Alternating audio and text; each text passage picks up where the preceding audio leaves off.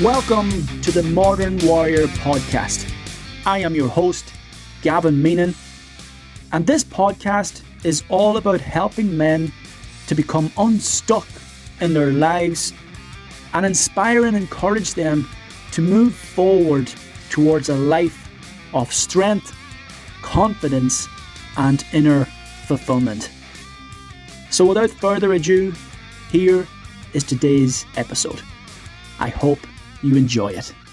Hello and welcome to another episode of the Modern Warrior Podcast. Today I'm delighted to have Joseph from the Masculine Theory joining me here in the podcast. Joseph, how are you doing? I'm doing great, Gavin. How you doing? How you keeping? Pretty good, my man. Pretty good. Staying strong, moving forward, and the only way. That's what it's all about. Of course. So, yeah, I came across Joseph on Twitter actually, and I love the content. Loved what he was all about. Masculine Theory, as he says, reviving ancient wisdom for modern advantage. Absolutely love that line. So, can you tell us more about Masculine Theory and what it's all about and how it became to be? Yeah, sure. I mean, it's interesting you pick up on that little header. It took a while to kind of refine and get there. It took some tweaking. Yeah, but I think that kind of encapsulates what I was trying to, what the premise of Masculine Theory was all about. So I suppose you could say a lot of my influence is taken from my interest in Eastern traditions, especially in Taoism, Buddhism, and more recently Hinduism, and how we can kind of learn from the Eastern teachings and apply them to more Western culture for modern advantage. So I have, I think more recently, Masculine Theory is really starting to develop in that vein in regards to acknowledging where we are as a Western culture. So I'm very much of the opinion that we are consumer culture, I suppose is probably the best way to describe it. We're constantly consuming things, whether it's Netflix or YouTube or Amazon Prime and Disney, and goodness me, there's so many to account for now. And how this overconsumption is disturbing the equilibrium, let's say, of how we behave and articulate ourselves in this modern world, and how we can actually learn a lot of lessons from the East, this conscious refrainment from indulgence, from pleasure, from immediate gratification, Instagram culture, and try and find a new balance. So it's really about finding balance, I suppose, is the best way. It's interesting. It wasn't actually called Masculine Theory when I started. It was actually called Holistic Health, I believe. Okay. So I'll take you on a little journey here from the inception point, and then maybe we can find a different avenue to split off here. So I started off blogging on WordPress. Okay. And it was under this guise of Holistic Health, and I had a little yin yang logo because I similarly wanted to find the balance between the light and the dark, the left and the right, and etc. Because that's what I believe health is all about. I mean, you can take the extreme perspectives of keto diet, veganism, vegetarian, things like that. But there has to be, there can be an overindulgence in that size. You can get lost in your own ideology to the point where things aren't working for you. And it may be the case where if you're a vegan, you just might need a steak before you get anemic and pass out or something like that. So it was about addressing that particular imbalance. I started blogging on WordPress, some of the things that I enjoyed, some of the things that I thought could be helpful. Unfortunately, I learned a very humbling lesson in that pursuit because WordPress's demographic is older ladies. I say the majority of it. Well, WordPress is a female domain. So I suppose my temperament, my pitch wasn't best for that audience. Okay. So I did that for a year. I only got, I think, 220 followers after blogging for a year. So not a very good stint. I thought, right, shit, this isn't working out for me. I'm missing something here. the lockdown happened, and I thought, let's have a little look at Twitter, what's going on here. It's a little bit more short form. It's a little bit more sharp and punchy and to the point. The content turnover is very, very quick. So once you've tweeted something yesterday, by the same time today, it's outdated. It's forgotten about. It's lost in the ether or the echo chamber that is Twitter. And that's where I learned that Twitter is a little bit more masculine. And my work resonates a little bit better there. And I think I accumulated in the space of 6 months well over 10,000 followers very, very quickly.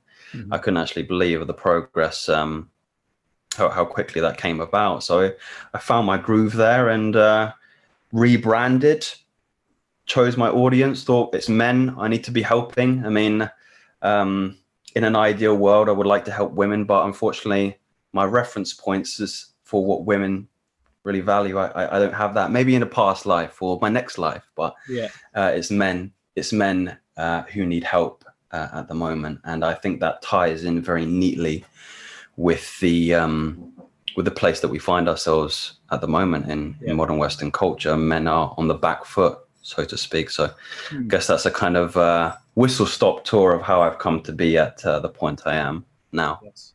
Very humbling beginnings, man. Well done. And I see there you're up at 20,000 followers now on Twitter, and all for good reason. As I said, I came across your page, love the content, and you speak the truth, and you're giving a lot of men out there a new avenue to venture down, and a new perspective on life, and new perceptions on how to live and how to be. And as we mentioned, or as we were briefly talking before we started recording, like a lot of men have lost their way, especially perhaps over the last year, where their livelihoods have been taken away from them to a certain extent. Their jobs, their careers have been shut down, or perhaps they've been fired. They're spending more time at home. At home, then, there's perhaps new duties, new responsibilities laid upon them. They've got to now be the stay-at-home dad, the stay-at-home husband, and it becomes quite a heavy cross to carry, so to speak. And a lot of men, I feel, are they're struggling to keep moving forward with the pressures and expectations placed upon them. And from your own perspective, what do you feel has caused this massive issue, surge of? What's the diagnosis of the modern Western man's neurosis? It's a difficult question to answer.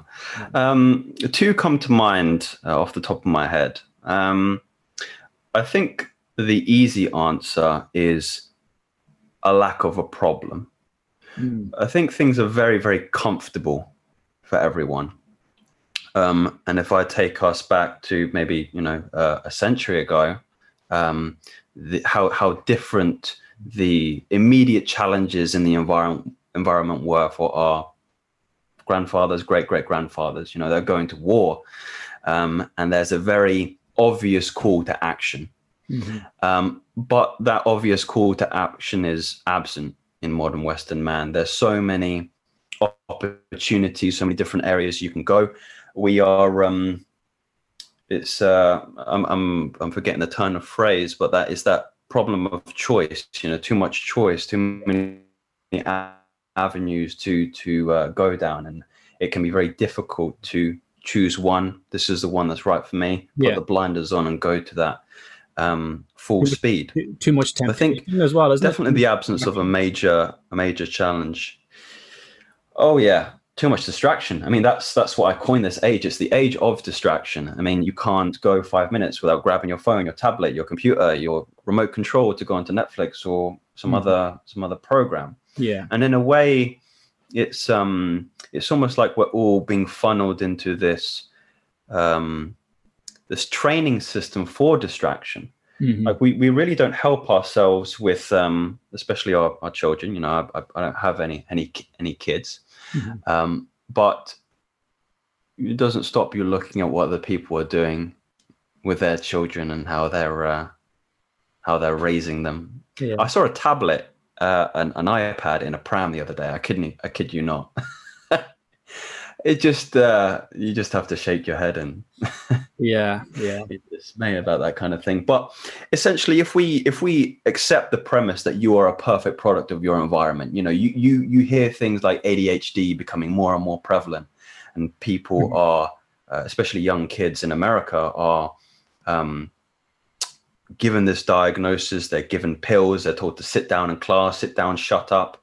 It's completely counterintuitive to the natural expression that a child has. I mean, when you actually rationalize it, when you logistically look about what is happening there, you're taking a child whose natural proclivity is to go outside, to play, to interact, to explore the world. You sit them in a room for 6 to 7 hours a day, in a seat, tell them not to move for hours on a time, and read textbooks. It's ludicrous when you actually break it down in that perspective. And then when they come home, they're inundated with screens and screens and screens, which switch from program to program, broken up by advertisement to advertisement. And you're puzzled and bemused that they're struggling with their attention. Yeah. One of the crucial things that people misunderstand is that attention, or focus rather, is a skill. It is something that you need to develop over time. And I'm by no means sitting on my ivory tower here, because I've had to do my due diligence in undoing a lot of that social programming that has been done to myself. Meditation is a habit that I have picked up over the last 3 to 4 years, and it has been invaluable to my productivity, to me handling my workload, discriminating against what is a distraction, what is the primary action that I must proceed to do that. But we came across a little bit of a tangent there. I could talk about this stuff for hours on end. Tangents are good, man. I like tangents. But coming back to your initial point about the diagnosis of modern Western man's neurosis, I think there is nobody more astute enough than Friedrich Nietzsche. So Friedrich Nietzsche proclaimed that God was dead in Thus Spoke Zarathustra, and there's one man that diagnosed that in those 3 words. It's God is dead. I've been doing a lot of work recently to answer that very question that you've asked me. And you can spend hours on end mulling it over and trying to find the reason for it. But the simple matter of the fact is, the West was built on Christian Judeo teachings, and that's why it's so great. And it really is quite humorous when maybe the more rational thinkers, the atheists, the scientists, those who are perhaps not as open to the idea of greater power or God. I know God's a very divisive word, but you can substitute that for whatever word is most comfortable for yourself. Yeah. If it's not God, the universe, nature, the cosmos, you can't be so arrogant to believe that you are the height of intelligence in this physical world.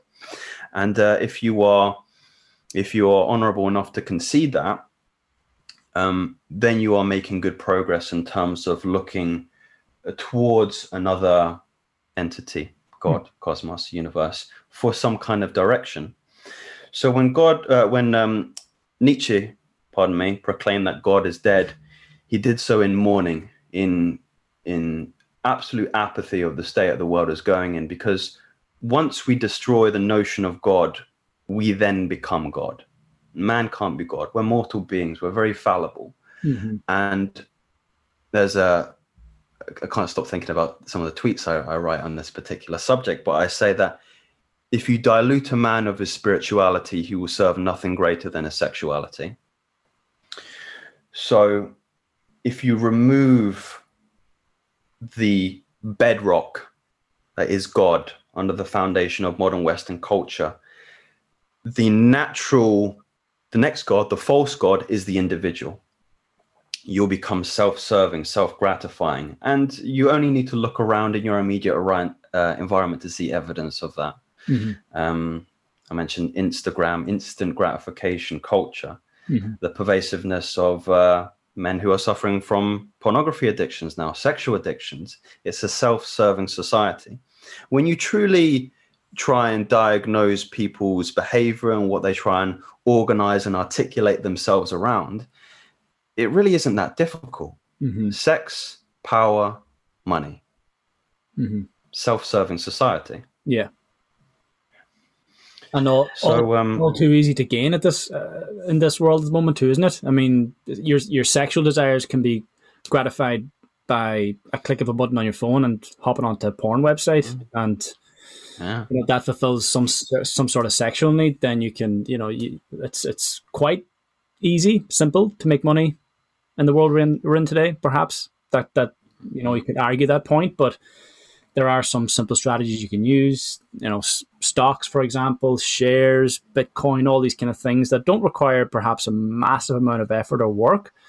And then power as well comes, maybe money and power maybe come, they come hand in hand, perhaps to a certain extent as well. Or even, power can be mistaken for the amount of followers or likes you get on your social media pages as well. Like that you're some sort of influence on people, and this whole influencer hashtag thing that I don't buy into or don't like at all, because I don't think anyone should be influenced by anyone else. They're the new false gods, my friend. That's it. Exactly, man. So yeah, I mean, I think the point you're making is it is becoming all too easy to make your way through life. I mean, the hard work has almost taken out of it, but it's the hard work that actually builds the resilience and the strength that's required to help you actually become a man of value in the world today. And you agree with that? Oh yeah. I mean, I suppose to my latter point, it's I always use the reference points for our grandfathers and great grandfathers for the contrast, the disparity between how we behave. And they didn't go to war because it was an option. It was out of necessity. The best thing for men to do is, I'm quoting Jordan Peterson here, but pick up something heavy, pick up the heaviest thing you can, see a big problem, and just try and fucking solve it. Yeah, that will solve 99% of most modern men's neurosis. Yeah. Pick something that you just think is really shitty with the world and just try and make it a little bit less so. Yeah. I think it's Nietzsche again. Any man that has a why to live can survive anyhow. Mm-hmm. Of course, yeah. But then again, it's the effort that's required in actually picking that burden up that stops many men from actually taking action. Do you feel? It's somewhat overwhelming, because perhaps life has been so simple, and it is the simplicity that has you stuck in a rut at the moment. And yeah, for sure, if you want to get unstuck, it requires some effort. It requires you to pick up your burdens and to move on and to make something of your life. But yeah, it's an overwhelming process for a lot of guys, which again deters them from actually taking that action. So if you were speaking to someone, and I'm sure you are speaking to people who are listening to this podcast right now who are stuck in a rut, what is the first step? I mean, is it just a simple matter of, whatever you feel most challenged with, get after that? But is that too simple? Is that evil? I think it can be. I think it can be too simple, and I don't want to dilute the problem by suggesting this, that. I think a self-reflection is paramount. Mm-hmm. Self-reflective. I don't like giving. It's very easy to pass out trite sayings, especially in Twitter. Twitter is such a short form thing, and I try to be. I think I try to be as helpful as I can, but there is an element of divisiveness, I think, to my tweets. I want to inspire people to think rather than to just accept what I say. That's what I posit a lot of what I say in meditations. Mm-hmm. It's about not. I don't want you to agree or disagree with me.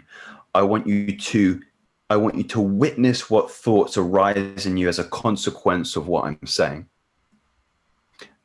Watch objectively what thoughts arise in you. You might think I'm talking out my ass. That's completely fine. But reflect on why you think the way you think. The most practical thing I feel for, if there is a young man watching this who is in the midst of his own emotional turmoil, is journaling. Journaling has been of invaluable resource to me. Mm-hmm. It's about checking in with yourself. You wake up in the morning, you talk to your partner. How are you doing this morning? I'm good, slept well, whatever the case may be. You check in with your family, you check in with your friends. When you check in with yourself, journaling is me having a conversation with myself and just asking myself, how are we doing at the moment? All right. Where is your energy? Where is your emotion? Where are your thoughts at? And if you start to cultivate this practice rather habitually, then you'll find that you can more sensitively pinpoint where your emotions are, where your energies are. Yeah. And you can start to begin to take conscious control over the direction of your life. Mm-hmm. That is what I like to call holding the pen to writing your own story. And it starts by picking up that pen and journaling. I think that's the simple and most effective thing that you can do. Yeah. Yeah, of course. The heavy burden in that sense is the pen, isn't it? Lifting that pen and actually starting to write your thoughts. Yeah, that's it. And it starts again. I like to give practical advice. I mean, it might start with you jotting down a couple of lines just before you go to bed. Yeah, that might turn into a paragraph the next day. Yeah, before you know it, it becomes second nature. Yeah, and it really can't be understated how powerful a practice like that can be. I'm with you there, man. I'm a big advocate for journaling. I've just designed my own one recently. That's going out to a lot of my guys who I mentor. So, I fully believe in it because it's helped me massively as well. As you said, it's the reflection. It's the looking within before you start looking in the external. Check internally before you start living externally as such, or as I would put it, check in with yourself before you check in with the world, because at the end of the day, everything you do in your life or in that day is going to start and end with you. So you want to make sure you're in the best place possible to take those challenges on and to be able to overcome them and to strive forward, move forward. So yeah, that's huge. And one word that kind of stuck out there at the beginning was equilibrium. That, trying to find the balance, the equilibrium, that's been somewhat, things are out of balance at the moment. A lot of men are out of balance at the moment. So maybe we're kind of touching it there in terms of, the journaling and some of these practices. But is there anything else that you've done or you've practiced to help men find that equilibrium in their lives? That things are so out of balance at the moment. A lot of attention, a lot of focus going on things that don't really add any value to their lives. And I feel that's, for me, that's an imbalance of your life. You're not attending to your highest values and you're being distracted from what could be actually benefiting your life and something meaningful to help you move forward towards confidence, strength, resilience. Well, that's a good question. The answer is not going to be found in any kind of addition. It's going to be found in subtraction. 99% of your problems, any man watching this, are because you're consuming too much. It goes back to that consumer idea. I mean, it's quite humorous when I thought about the kind of message that I come across that I present on Twitter, and when I try and boil it down essentially to its fundamental grassroots. If I had to make a product or something to sell to someone, what would be the golden ticket, so to speak? Yeah, I really couldn't come up with anything other than getting you to stop some of the things you're doing. I don't want to add anything really. I want to take some of the things away from you, because that's what I believe is doing the most damage. So if I can find a way to create something that is going to do just that, it's rather look at your environment and start taking things away, you'll find that you'll find so much more value and health and well-being and equilibrium is going to be granted to you. We're a very yang culture, very I call it there's a good book by Robert Moore who talks about the age of the addicted lover. Okay. It's all about again, pleasure culture. It's what's going to make me feel good now. Yeah. What more can I get? What more can I add into my life that's going to benefit it? And I'm really encouraging any men watching it to do the opposite. Try and get rid of stuff. Really just try and, I talk a lot about fasting. Yeah, I see that. But I don't always mean the more traditional way of fasting, of conscious refrainment from food. I want you to consciously refrain from indulgence. I want you to create that space where you're taking more time out of your day for those periods of self-reflection that we talked about earlier, because it's gonna sustain you far more than trying to add more in. And everything I posit is in that way. Meditation is a fast from distraction. I mean, that is the if you're talking about the greatest austerity, meditation is the greatest austerity. You're fasting from all your external all your sensory organs, and you're trying to bring them internally. Pornography is something I feel is particularly insidious for modern Western man at the moment. I think if there's one thing that I am axiomatically clear on, is if you cut that out of your life, you will see your well-being, your quality of life increase tenfold. There's no ifs, ands, or buts about it. It's that overstimulation that is really causing a lot of our neurosis. And the bandwidth, I think you mentioned this before, the bandwidth to which we can actually access said material. I mean, it's easy. I mean, you think about it, you can be at work, watch this kind of material. it's madness. Yeah. I mean, if and for children especially, that's what I believe is the really pernicious the pernicious aspect about it.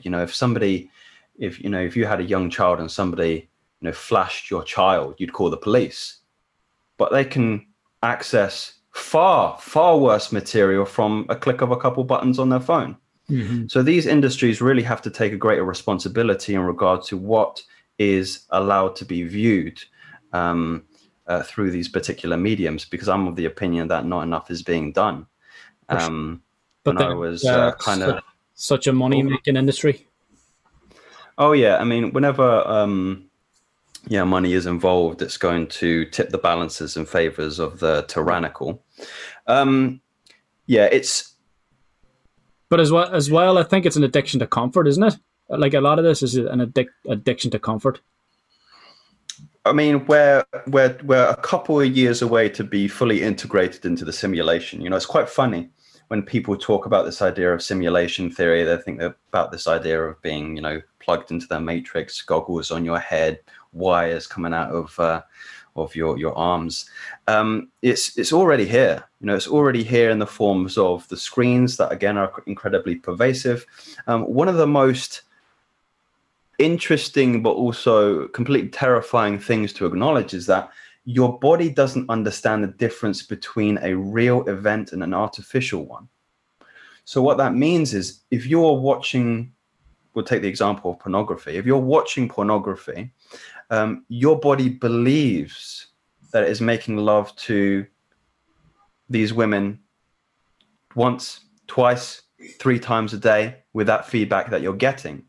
And then when the heat of the moment is over and you come to your senses, you get depressed and you get confused, and you don't understand why you're confused. It's because the body is experiencing a feedback that is not representative of what the mind is seeing through your eyes. So you have that cognitive dissonance between, again, the feedback of the body and the feedback you're actually perceiving through your mind, because you're not making love to all these bitches online. It's not happening. Yeah. But in your mind you are, isn't it? And the mind tricks the body is basically what you're trying to say. But at the end of the day, you're there on your own, looking into a plastic box, literally, with moving images and without any substance. Yeah, that's the simulation. Yeah, that's the simulation. And as I mentioned to you, our sexual needs can be fulfilled on porn, and for a lot of men, they watch porn every day, so they don't feel the need then to go out and actually find a partner, because it's the want has been removed or has been perhaps stolen through these porn sites. And that's just one avenue. And I had a guy in the podcast last week made a very important point, something that really stuck out. It's the fact that, look, at the end of the day, you haven't earned the right to see this beautiful naked body of a woman, you know. And so there's no effort, there's no work, there's no there's you almost castrate yourself in a way. What happens is he's completely right. Is I often make the point that, consider our two prime directives. We have to eat to sustain the function of the individual, of the organism, and we have to have sex to sustain the future of the species. Those are ingrained into you so far into your biology. There's no getting away from that. However, society hasn't organized itself in a way that we're not evolved enough to deal with the technology that we have been given. Yeah. And so this that gentleman is completely correct, where it's dangerous. It's it's akin to class A drugs. I mean, there's a great book called Gary Wilson called Your Brain on Porn. And the brain scans that show when individuals are watching this material are the same as, if you're taking cocaine or heroin. There's no difference in those scans. And, to a certain degree, I do empathize with men who are addicted to pornography, as I once was, and I'm sure a lot of men are still struggling with today, because I understand the biological feedback that you get from viewing that particular material. Look, I can tell you that I'd never be addicted to heroin, or I'd never be addicted to cocaine, but I've never had cocaine as accessible in my pocket, in my home, on my screens. They say pornography is like trying to quit cigarettes, but you've always got a cigarette in your pocket.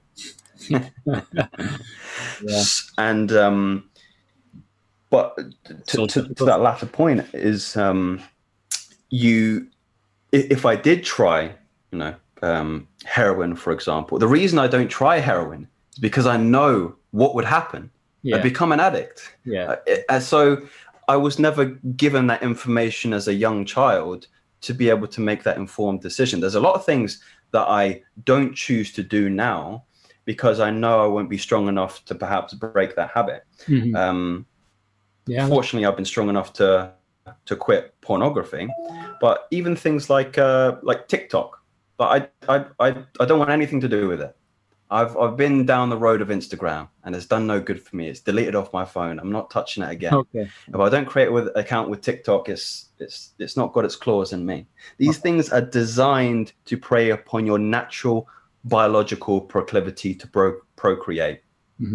It's that deep and that insidious a trick. So you have to guard it as much as you can. You have to do everything in your power to guard yourself from it. It's the same thing with your children. You don't let your children, play in the streets with cars going about. They don't know that.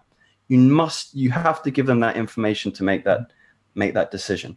But pornography is such a divisive topic that, I mean, and what you're doing is great. The same as I'm doing is I'm trying to heighten and elevate the conversation to make this more mainstream, because like I say, people get very, very sensitive around this particular subject.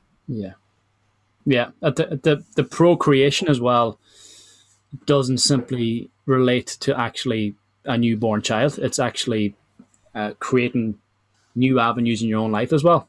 Creating a new persona, creating something of meaning in your life. The procreation, it's not just creating a baby, but creating something meaningful in your life. And I think, as you mentioned, TikTok, these social media platforms, porn, obviously, it steals away your energy and your hunger for something more meaningful. It satisfies a certain hunger within you, whilst at the same time leaving you starved. That's a great way of putting it. That's a great way of putting it. And yeah, I think a lot of men at the moment are starved. They're starved of a challenge. They're starved of one of the first points you made, starved of a problem, a meaningful problem to try and solve. Mm-hmm. And yeah.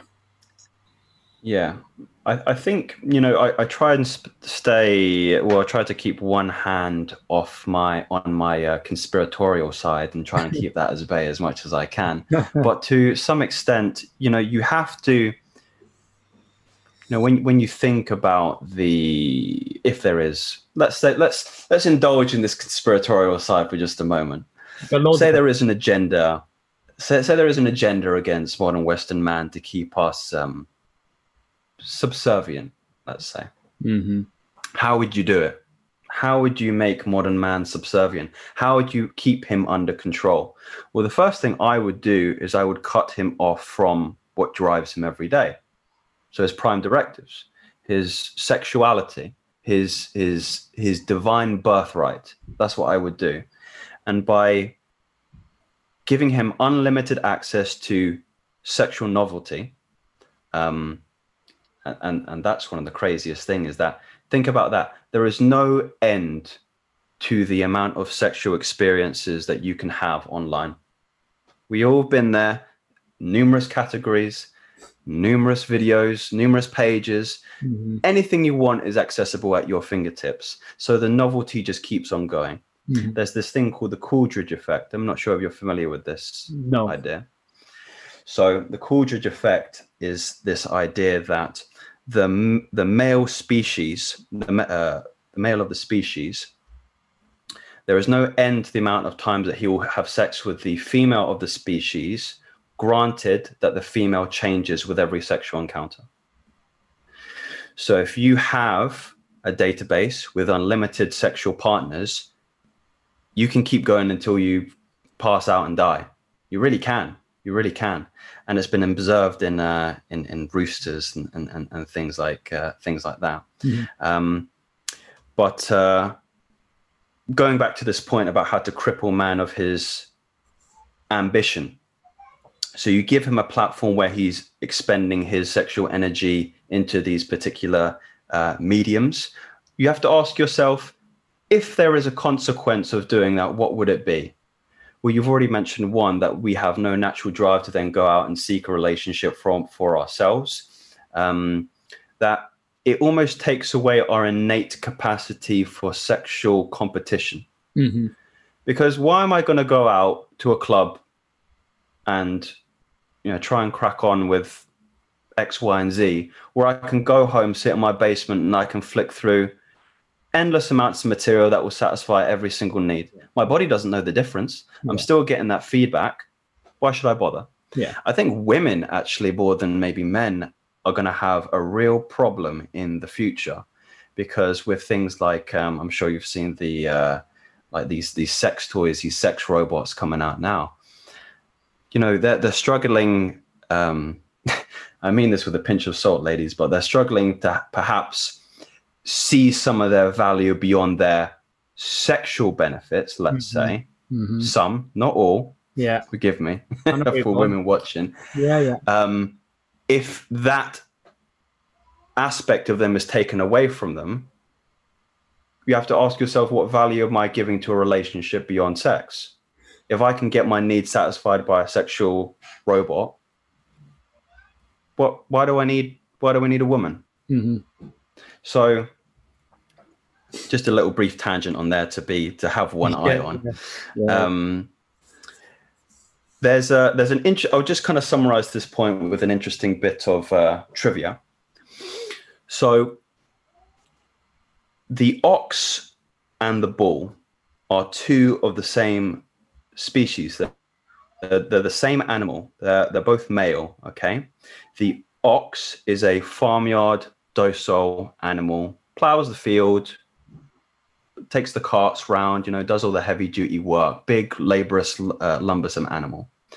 The bull is the one that you see in the what do you call it? The Colosseum with the red flags, running down the Spanish parades trying to get the bull run, they call it, right? The difference between those two animals is one. The ox is castrated. It's the only difference between those animals. So the ox has had his sexual fluid removed, taken away from him. And they do so, and you can look this up on Wiki, they do so because it's easier to control that animal. Think about that as a meditation for the people watching. Think about that. So porn, as you said, is castrating men to a certain extent. It's the great castration of the modern Western man, yes. Yeah. Oh, man. Fuck, that's deep. That's deep, kid. Yeah. Yeah. That's certainly something to take with you, men. Listen to this. And being robbed of your sexual desires, and therefore, the opportunity to procreate and have your own family and become a man of meaning in this world. And so to kind of sum it up, as we've mentioned, a lot of guys listen to this will be in a difficult situation. Like, every guy out there has got shit to deal with. And you've obviously got to this point in your life having gone through challenges, I'm sure. You've been through your own turmoils. And I'm sure a lot of what you do right now is based on the lessons you've learned from many mistakes or failures in the past.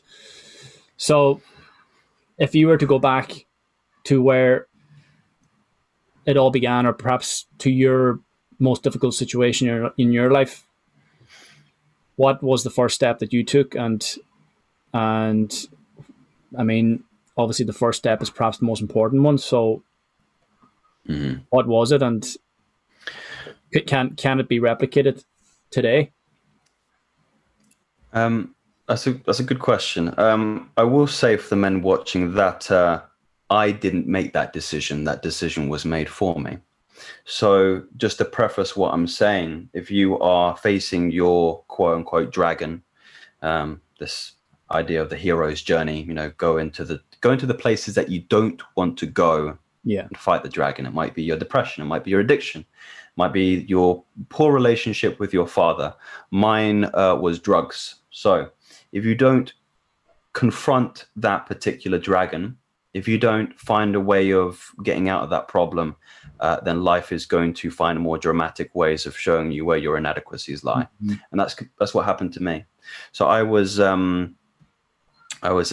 used to smoke a lot of weed in my university days, and it was getting very out of hand to the point where I wouldn't go to lectures and my course. I'd be missing out in substitution for that pleasure, that consumer culture, that mummy feedback, make me feel good. And I was actually spiked by a dealer that was selling synthetic cannabis. It's called Spice. It's called Prison Spice, and it's very, very serious. And they do so in order to. It's a cheap version of the real stuff, essentially. Okay. And I had what my doctors described as a first case psychotic episode.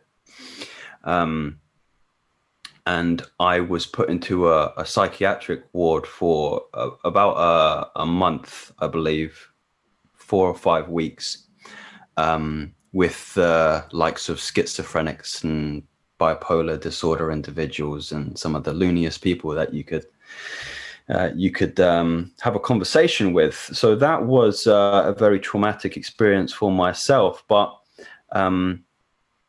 it's funny, when my father finally was able to come and visit me when I was in there, the first thing I told him was that this needed to happen.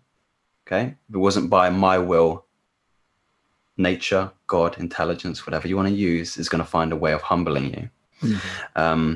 That being said, I've never seen anyone get away with anything, and it's not always in the way that you suspect.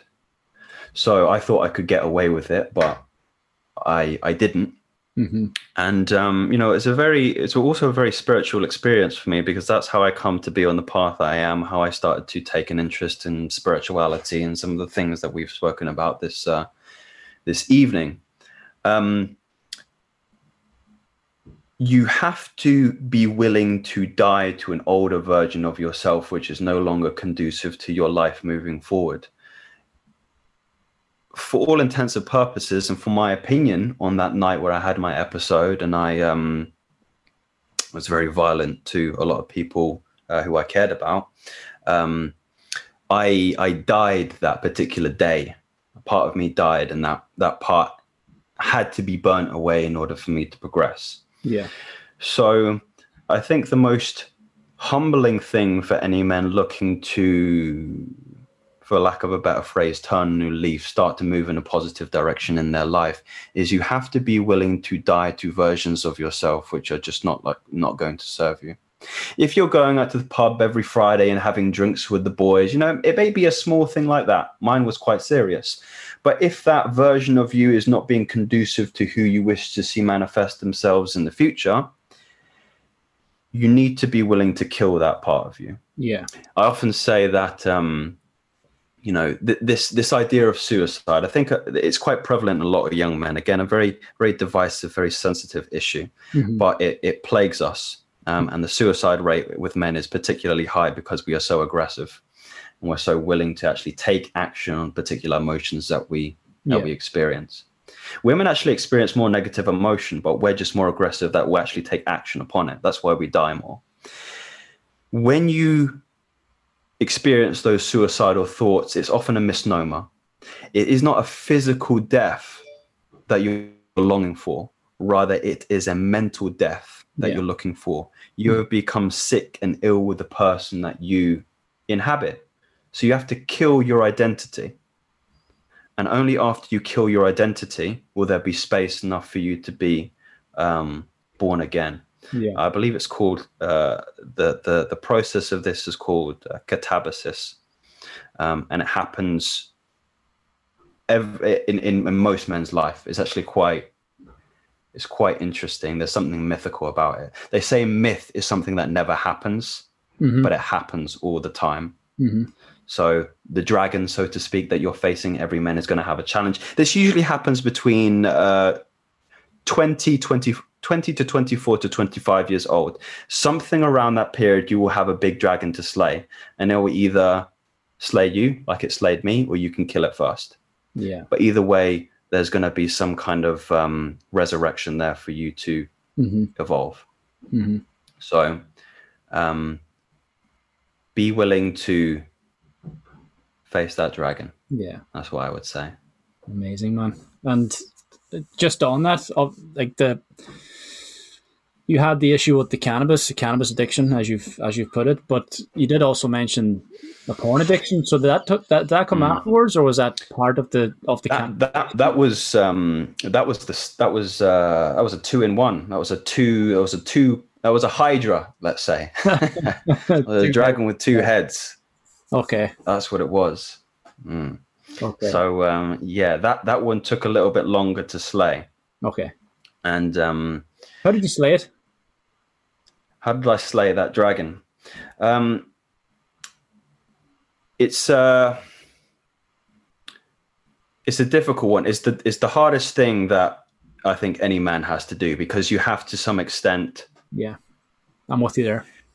You have to some extent give your own will over to a greater power, and I don't mean that in an esoteric tangent, but you have to accept to some degree that you are hopeless, because the damage that is being done, just to the latter points about the drug effect, is so deep within you. You really have to go through a heavy period of fasting, of fasting from it. The greatest thing that helped me was actually this book right here. David Hawkins, Letting Go. Yeah, I've got it. Have you got it? Yeah. Three times I think I've read it. Yeah. An excellent book. Yeah. One of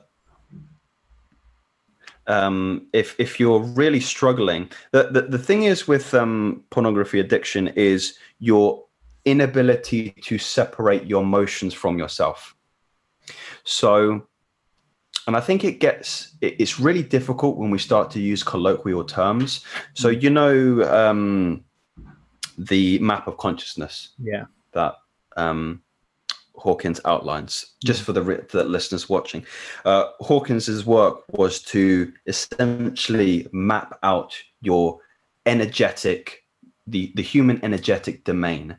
A better way of understanding that is the emotional domain. So when I say that, emotions are energies and emotions, emotion, energy, and motion. You have to, you really have to understand it and rationalize it for you to have any hope in doing so. But essentially the premise is that you are not your emotions. You experience emotions, but you are not your emotions. This is where things like journaling and especially meditation are essential. You will not be able to do it without that knowledge. So the idea, the letting go method, is to, with those check-ins that I mentioned at the start of this podcast, you need to check in with yourself and you need to ask yourself the question, what particular energy or what particular emotion am I feeling at this time? And the key here is not to place your subjectivity on whatever you're feeling. If you're feeling fear, you're feeling fear, but you need to allow yourself to feel fear. If you don't, you give it more energy, you give it a more charge, and that starts to flow into different areas of your life. So essentially I had to do almost like a detox. I sat down for about 45 minutes to an hour. It might have even been longer. And I had to start unearthing these emotions that I either suppressed or repressed. So repression is the unconscious act of stifling those emotions. Suppression is maybe you decide to go on this journey of, trying not to watch porn. You say, desire is bad. Feeling horny is bad. Feeling lustful is bad. No. That's when you lose. That's when you place your subjectivity on it. That's when you give it more power. And again, I was talking about these colloquial terms. You're not feeling horny. You don't have blue balls. You're not feeling lustful. You're experiencing the emotion of desire. Desire is a natural energy that manifests itself in people. You need to allow yourself to feel desire, to breathe it in, to integrate it. And then once you allow that energy to be there, you'll find that it naturally dissipates and it will transform into something higher. And I know for the listeners watching, it might sound again esoteric, a little bit airy-fairy, but Gavin, I'm sure you're completely on board with me here. When you sit down and ask yourself the question, you'll get feedback from your body. It's a very strange experience. So if you ask yourself, I'm in desire, your body will let you know. For me, I get a heat radiating from my core outwards to my extremities. Sometimes I get goosebumps. You'll get some kind of kinetic feedback that lets you know when you're on the money. And you have to unearth all those negative emotions to a point where you're lighter. And you'll physically feel lighter. It's quite I'm trying not to use the word spiritual experience, but it's quite a psychologically freeing experience, let's say. And I will forever be in gratitude to David Hawkins and his work, because this is the final piece in the puzzle. It really is. And I don't think a lot of people can get to a stage where they're free without these kind of this kind of work. The understanding of it. Yeah. Well, for all the listeners, I will be adding in links to all the books you've mentioned. I think you've mentioned maybe 3 or 4 books there. So those links will be in the show notes below. And Joseph, man, this has been an absolutely amazing conversation.